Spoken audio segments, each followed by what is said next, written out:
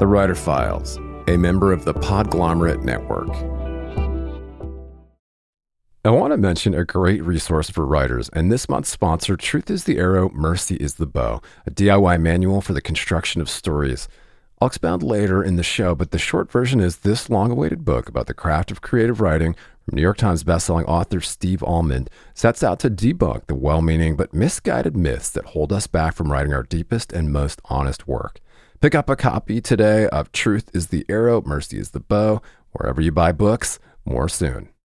Greetings, scribes. I have got some exciting news to share. The Writer Files now has an exclusive Patreon community where subscribers will get exclusive access to uncut ad-free interviews, a writer's happy hour, bonus breakdowns, and content from productivity and publishing experts each month. In the meantime, just head over to patreon.com/thewriterfiles. It's free to join Patreon to get a preview, and you can upgrade anytime. That's patreon.com/thewriterfiles.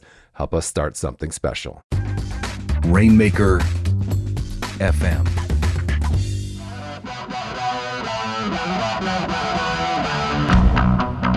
Hey there, and welcome back to the Writer Files. This is your host, Kelton Reed, here to take you on yet another tour, the habits, habitats, and brains of renowned writers. And this week, the award-winning New York Times bestselling author, investigative journalist, and anthropologist Scott Carney stopped by the show to talk with me about the dangers of putting yourself into the story, what he's learned in his 20-plus years in mainstream publishing, and how he juggles his multiple creative projects. Throughout his career as a globe-trotting journalist, the author spent extensive time in South Asia, been a contributing editor at Wired for over 5 years, and written for Mother Jones, Men's Journal, Playboy, Foreign Policy, Discover, Outside, Fast Company, and many others. Mr. Carney is the author of a trio of nonfiction books that combine investigative journalism and anthropology, including The Red Market, where he explored the black market for human body parts, A Death on Diamond Mountain, an examination of the dark side of spiritual seekers, and most recently, the New York Times bestseller What Doesn't Kill Us, How Freezing Water, Extreme Altitude, and Environmental Conditioning Will Renew Our Lost Evolutionary Strength. As part of his research for What Doesn't Kill Us, Scott spent time with Dutch extreme athlete and fitness guru Wim Hof to try to understand the science behind his now famous method to control his body temperature in extreme conditions and tap into ancient superhuman abilities. In addition to his writing, Scott is a public speaker and educator whose work has been featured on NPR and National Geographic TV. His most recent project is a video course for writers called The Fine Print, aimed at helping freelancers, journalists, and creative entrepreneurs think of themselves as a startup business and help merge their creative and business sensibilities. Stick around to the end of the show to hear about a special discount just for listeners of this podcast. In part one of this file, Scott and I discuss why he dropped out of his anthropology PhD program to become a professional writer, how to protect yourself from negotiating bad contracts, why you don't have to fall into the traps so many broke journalists fall into, the writer's natural state of productive procrastination, why you need to gun for those theme park-size ideas, the power of outlines, and how to write 80,000 words in 8 months. Stay tuned. The Writer Files is brought to you by the all-new Studio Press Sites, a turnkey solution that combines the ease of an all-in-one website builder with the flexible power of WordPress. It's perfect for authors, bloggers, podcasters, and affiliate marketers, as well as those selling physical products, digital downloads, and membership programs. If you're ready to take your WordPress site to the next level, see for yourself why over 200,000 website owners trust StudioPress. Go to rainmaker.fm/StudioPress now. That's rainmaker.fm/StudioPress. And if you're a fan of the Writer Files, please click subscribe to automatically see new interviews as soon as they're published. All right, welcome back to the Writer Files podcast. I have a very special guest today on the show, and I am joined by award-winning New York Times bestselling author, journalist, anthropologist, and many other things. Scott Carney is here today. Scott, thanks so much for hopping on to rap with us about your process. Hey, this is great. I'm psyched to be here. Yeah, man. I don't even know where to start, but I guess we could talk about this fantastic book, What Doesn't Kill Us, your most recent. It's a New York Times bestseller. And maybe just kind of to start out, like, I mean, you just have this fantastic resume of things. You're a public speaker, an educator. You've got, it looks like, over 20 years of kind of experience in mainstream publishing, and a course coming out for writers as well. So maybe you kind of catch us up a little bit on how you got here, how you became. Who is this guy? Who is Scott Carney? How did he become this best-selling author? So I'm an investigative journalist, or that's how I got my start, where I moved to India and was Wired's sort of like on the ground dude for like 5 or 6 years. And I also was writing for like Playboy, NPR, Mother Jones, all that stuff. That was sort of like early on in my career back in, when I really got rolling. We're talking about 2007, I guess, with sort of a fumbling career before that.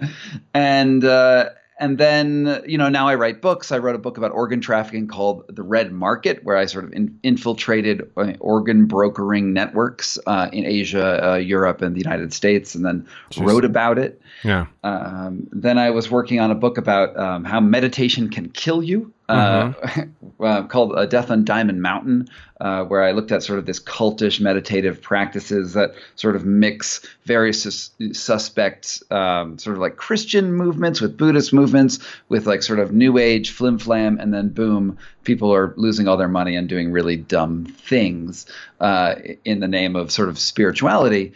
And then another book that I wrote, which is sort of the big one, was the opposite of this Death and Diamond Mountain book. It's called What Doesn't Kill Us, where I looked at this really strange meditation technique that involves immersing yourself in ice water and then learning sort of how to hyperventilate and hold your breath for really long periods of time, called the Wim Hof method, which allowed me to learn to control my body temperature in extreme environments.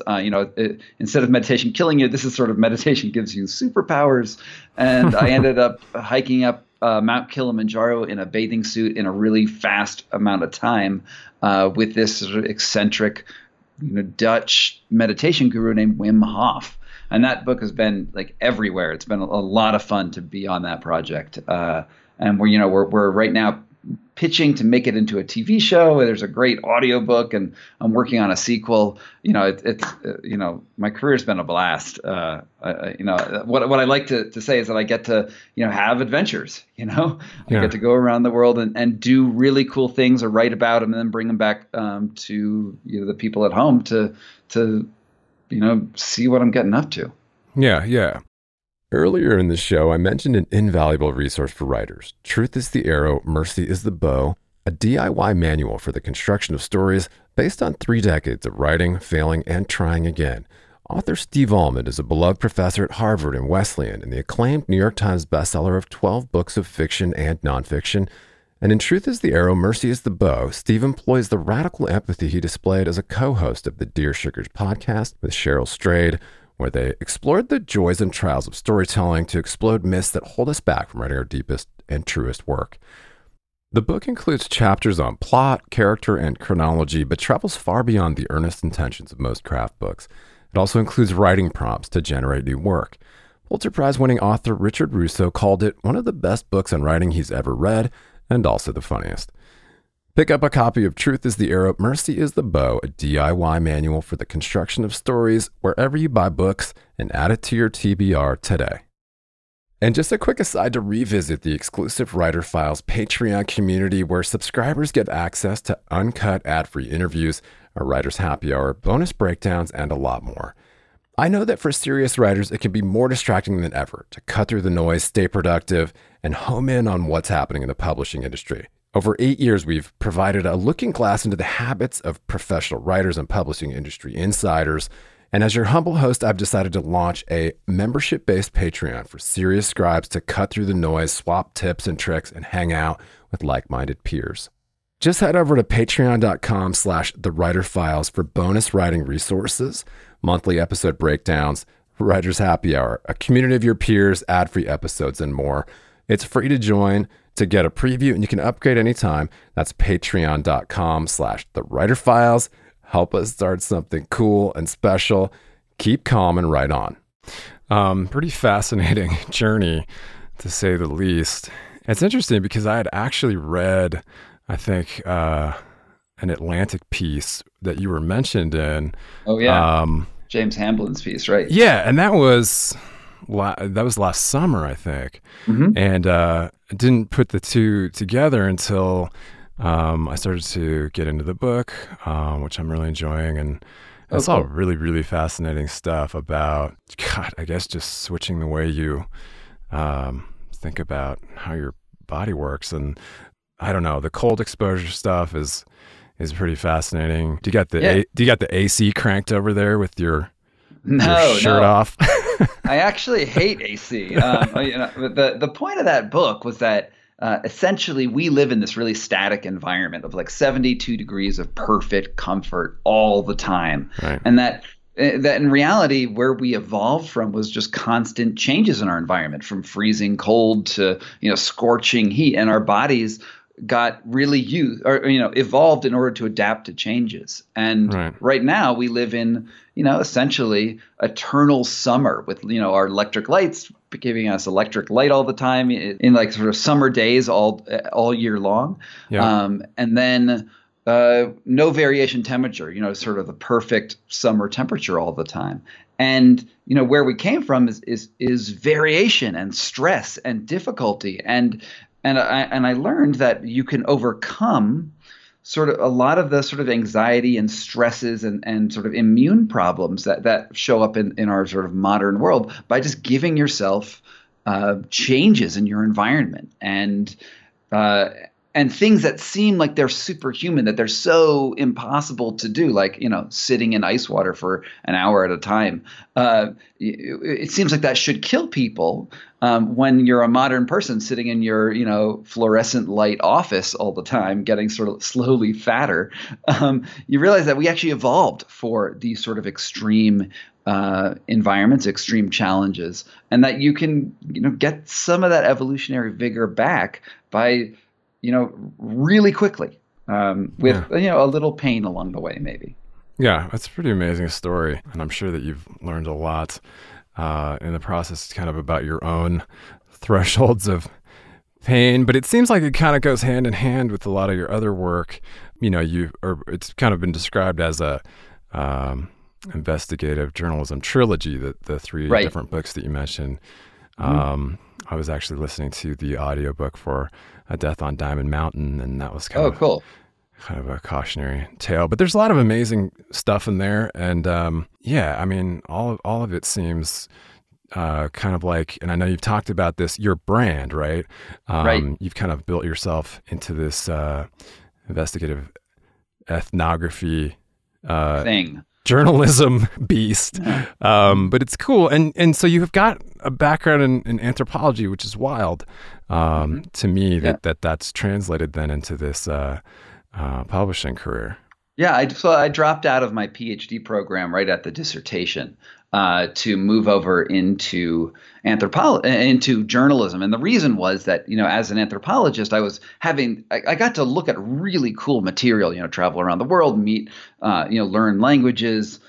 Go really in depth on subjects, but I realized that I'd be writing this dissertation for 6 people on a dissertation committee, and they would be essentially my only audience. And I'd put out a really small release academic book, and then I'd be fighting for tenure for the rest of my life in departmental politics, and that just did not appeal to me. I wanted to get out to the rest of the world and maybe exchange some of that academic rigor and jargon for exciting stories that tell you essentially what it means to be human. Like that's the question that underpins everything that I've done. Is I want to get into like sort of extreme situations and understand what that means about living in the world in general.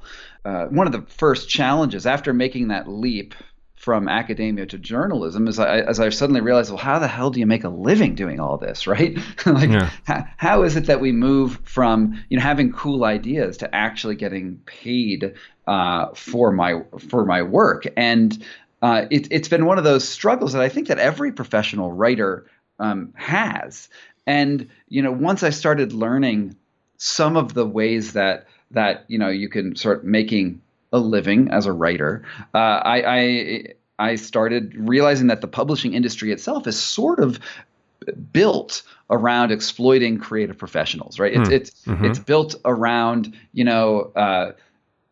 taking as much control of the writer's work as possible and turning into advertising revenue for publications that then don't share any money. And I learned sort of the hard way, working for Wired early on, where I would sign these contracts and then you'd look at some of these clauses and I'd be like, well, why do they want my theme park rights, right? Wow. In this, why do they want, what's this really long liability clause all about? What is, why do they want my reprint rights? And all of these things. And I realized that all of those contractual lines were basically ways for them to either offset risk and put it on my back, or take money out of my pocket downstream. And I realized that one of the reasons why all writers are struggling is that we just sign really bad contracts and we don't really know how to negotiate. And so, what I've been passionate about for many years, in addition to my writing, which is,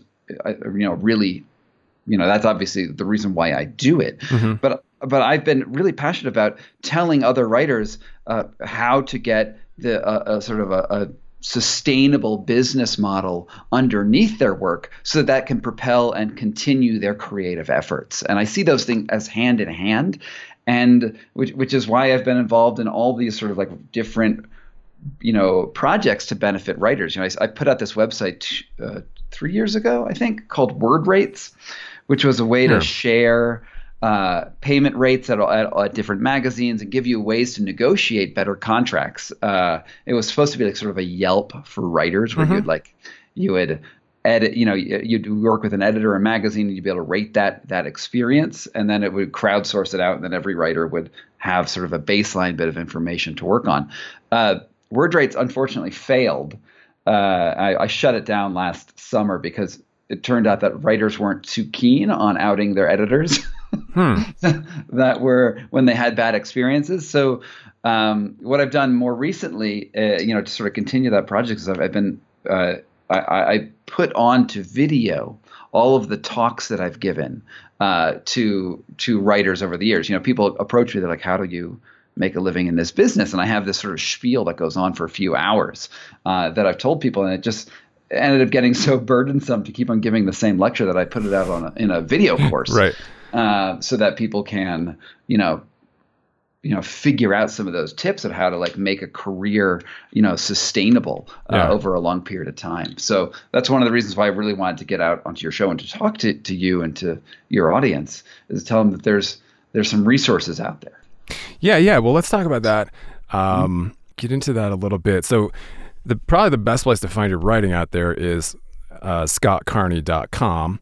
Of course, I'll put all of these resources in the show notes, links to all this great stuff. And you've got the books, of course, a bunch of your journalism, and then there's a courses link right up there at the top where you can learn more about this course called The Fine Print, which keeps popping up, just auto playing in my earphones. Sorry.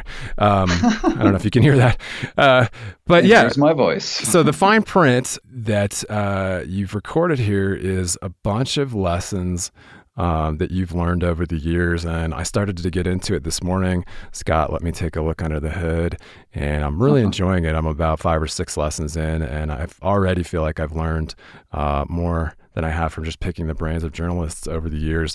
Just kind of about some no nonsense, right? Kind of turning your creativity into a startup, so to speak. Yeah, right. The thing that I realized, right, is that as a writer, who wants to make a living as a writer. Now, some writers are like married to doctors and lawyers, and they have a different business model, right? But a lot of us who have to go from paycheck to paycheck, and assignment to assignment, to find that there's all of these like traps that we get stuck into.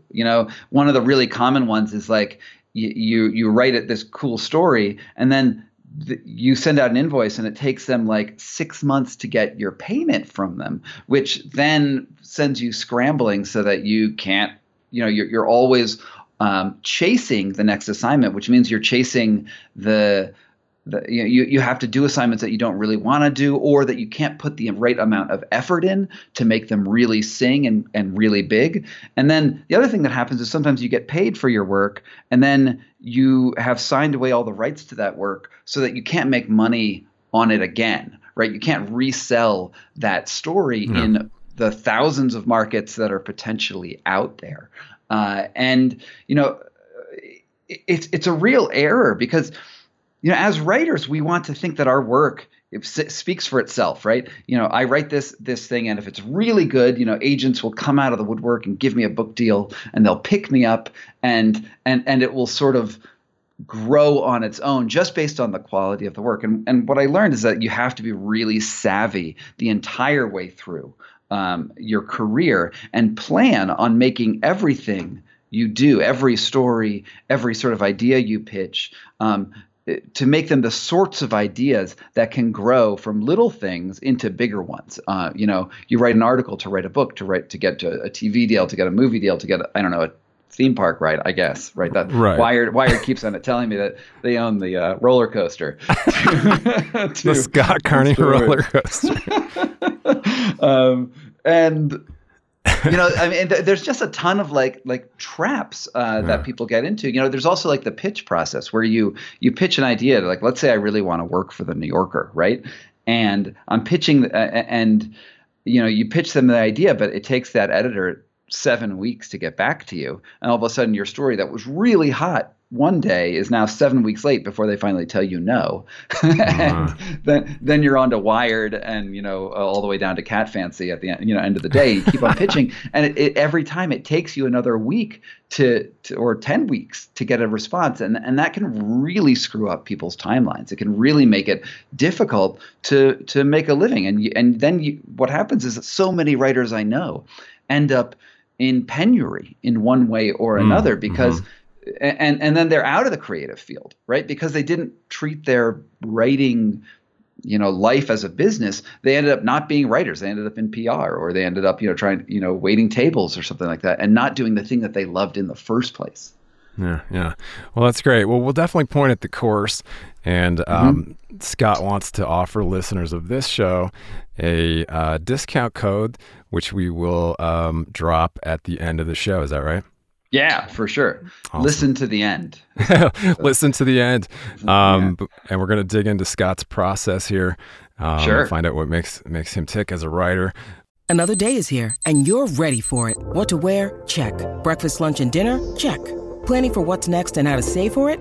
That's where Bank of America can help. For your financial to-dos, Bank of America has experts ready to help get you closer to your goals. Get started at one of our local financial centers or 24/7 in our mobile banking app. Find a location near you at bankofamerica.com/talktous. What would you like the power to do? Mobile banking requires downloading the app and is only available for select devices. Message and data rates may apply. Bank of America NA, member FDIC. When you need mealtime inspiration, it's worth shopping Kroger, where you'll find over 30,000 mouth-watering choices that excite your inner foodie. And no matter what tasty choice you make, you'll enjoy our everyday low prices, plus extra ways to save, like digital coupons worth over $600 each week. You can also save up to $1 off per gallon at the pump with fuel points. More savings and more inspiring flavors make shopping Kroger worth it every time. Kroger, fresh for everyone. Fuel restrictions apply. Yeah, so, it just seems like with your experience and background, the course is a natural kind of extension of, some of the educational stuff that you've done. But yeah, let's dig into your process as a journalist. And sure. I know when we were trying to arrange this interview, you were off covering some story, and I guess you're back. Stanford, getting my brain scanned or something like that. Oh, okay. But yeah, so as you're working now on the sequel to What Doesn't Kill Us, are you also pitching? Are you working on multiple projects? You're a guy who kind of like does the kind of productive procrastination thing where you have multiple balls in the air. Yeah, that's I like that, productive procrastination. That is like my life, I guess. I'm going to steal that phrase. The way I work is I generally have great ideas that were not all. Sometimes the ideas are terrible, but I try to stick to the great ones, right? And then I put like 8 balls going at once, and I put a little energy into each ball until something lands. So at the moment, I'm working on the sequel to What Doesn't Kill Us. It's a book called The Wedge, which should be out in like 2019, and that's already sold and sort of moving.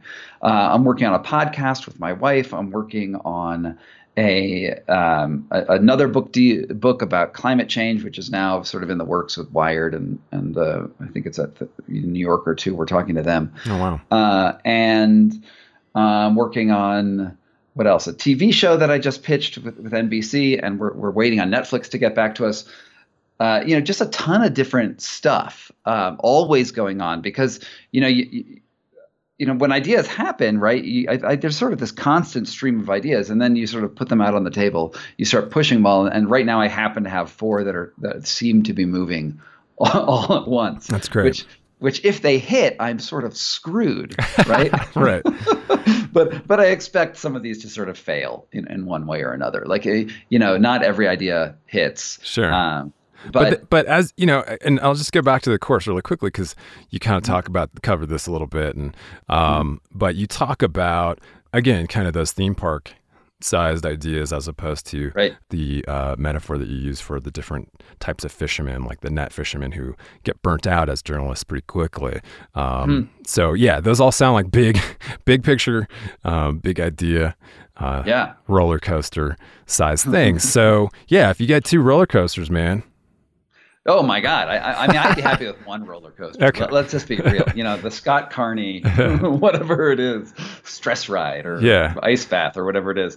I mean, so the principle is pretty simple. Like, is that you start with.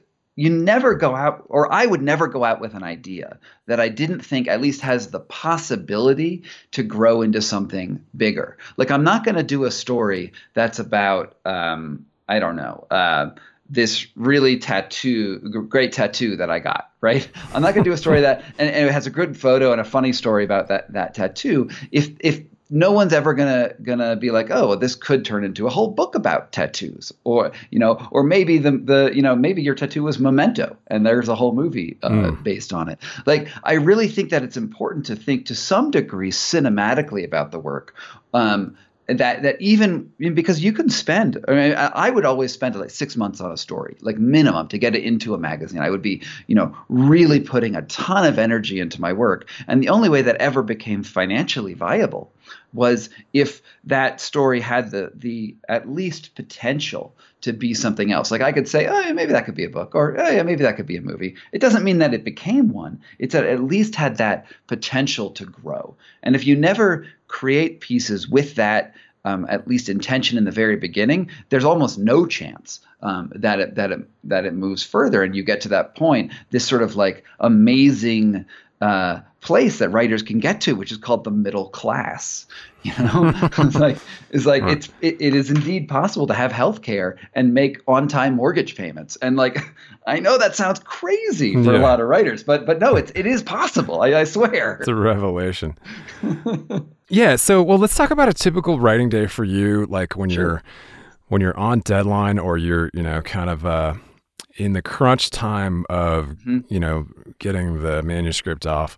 Right. Let's talk about just kind of how you structure your day. Mm-hmm. Are you writing every day? Are you blocking? How are you getting words onto the page effectively? I've had a lot of different processes over my life. And I think the most effective one was to come up with this idea of writing 500 words a day, right? Once I have a book that I'm already, chugging along on, I create a really smart outline, something that has the chapters denoted and even the sections of the chapters are in this outline. And then I realize that a chapter is about 5,000 words, give or take. And once I've gotten going on that book, it's 500 words a day, every day, and that turns into a manuscript in about 8 months. It's about 80,000 words in 8 months. Mm-hmm. The catch is that manuscript is going to suck, right? It's going to be not a very good piece of writing, and then you'll have to go back and edit it. But I find that with a book, it's way more important to have that total arc of the narrative, that beginning, that middle, and that end, and to have that all sort of figured out. And that's what the outline's for. Yeah. And then to go back and then fix the smaller pieces as you go, And the other way, that people do it is that they'll write like one sentence, right? And they'll look back and like, that sentence is not perfect. And they'll go back and they'll edit it. And they try to make this sort of perfection right out of the gate. But the thing is when you do that, you sort of lose track of the overall momentum of that piece that you're trying to create. And it makes the project take a lot longer to complete. Because then once you finish your manuscript, you look back and you realize that you did it wrong.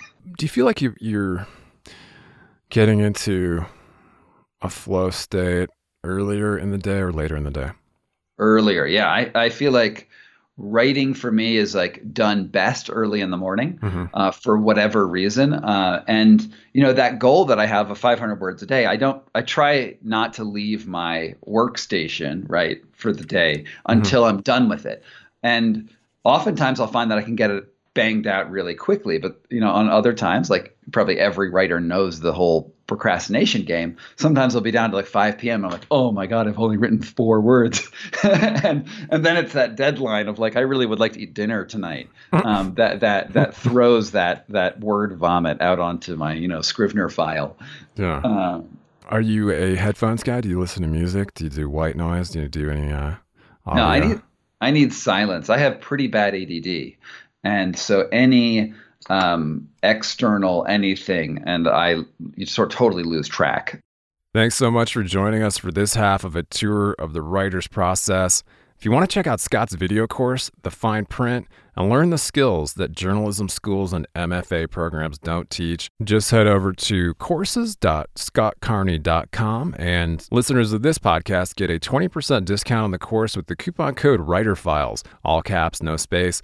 And that's valid until May 31st, 2018. And disclosure there, although Scott was kind enough to give the show a trial membership, the Writer Files is not an affiliate for Scott's course. If you enjoy the Writer Files, please subscribe to the show. Leave us a rating or review on Apple Podcasts to help other writers find us. And for more episodes or just to leave a comment or a question, you can always drop by writerfiles.fm and chat with me on Twitter @KeltonReed. Thanks so much for listening.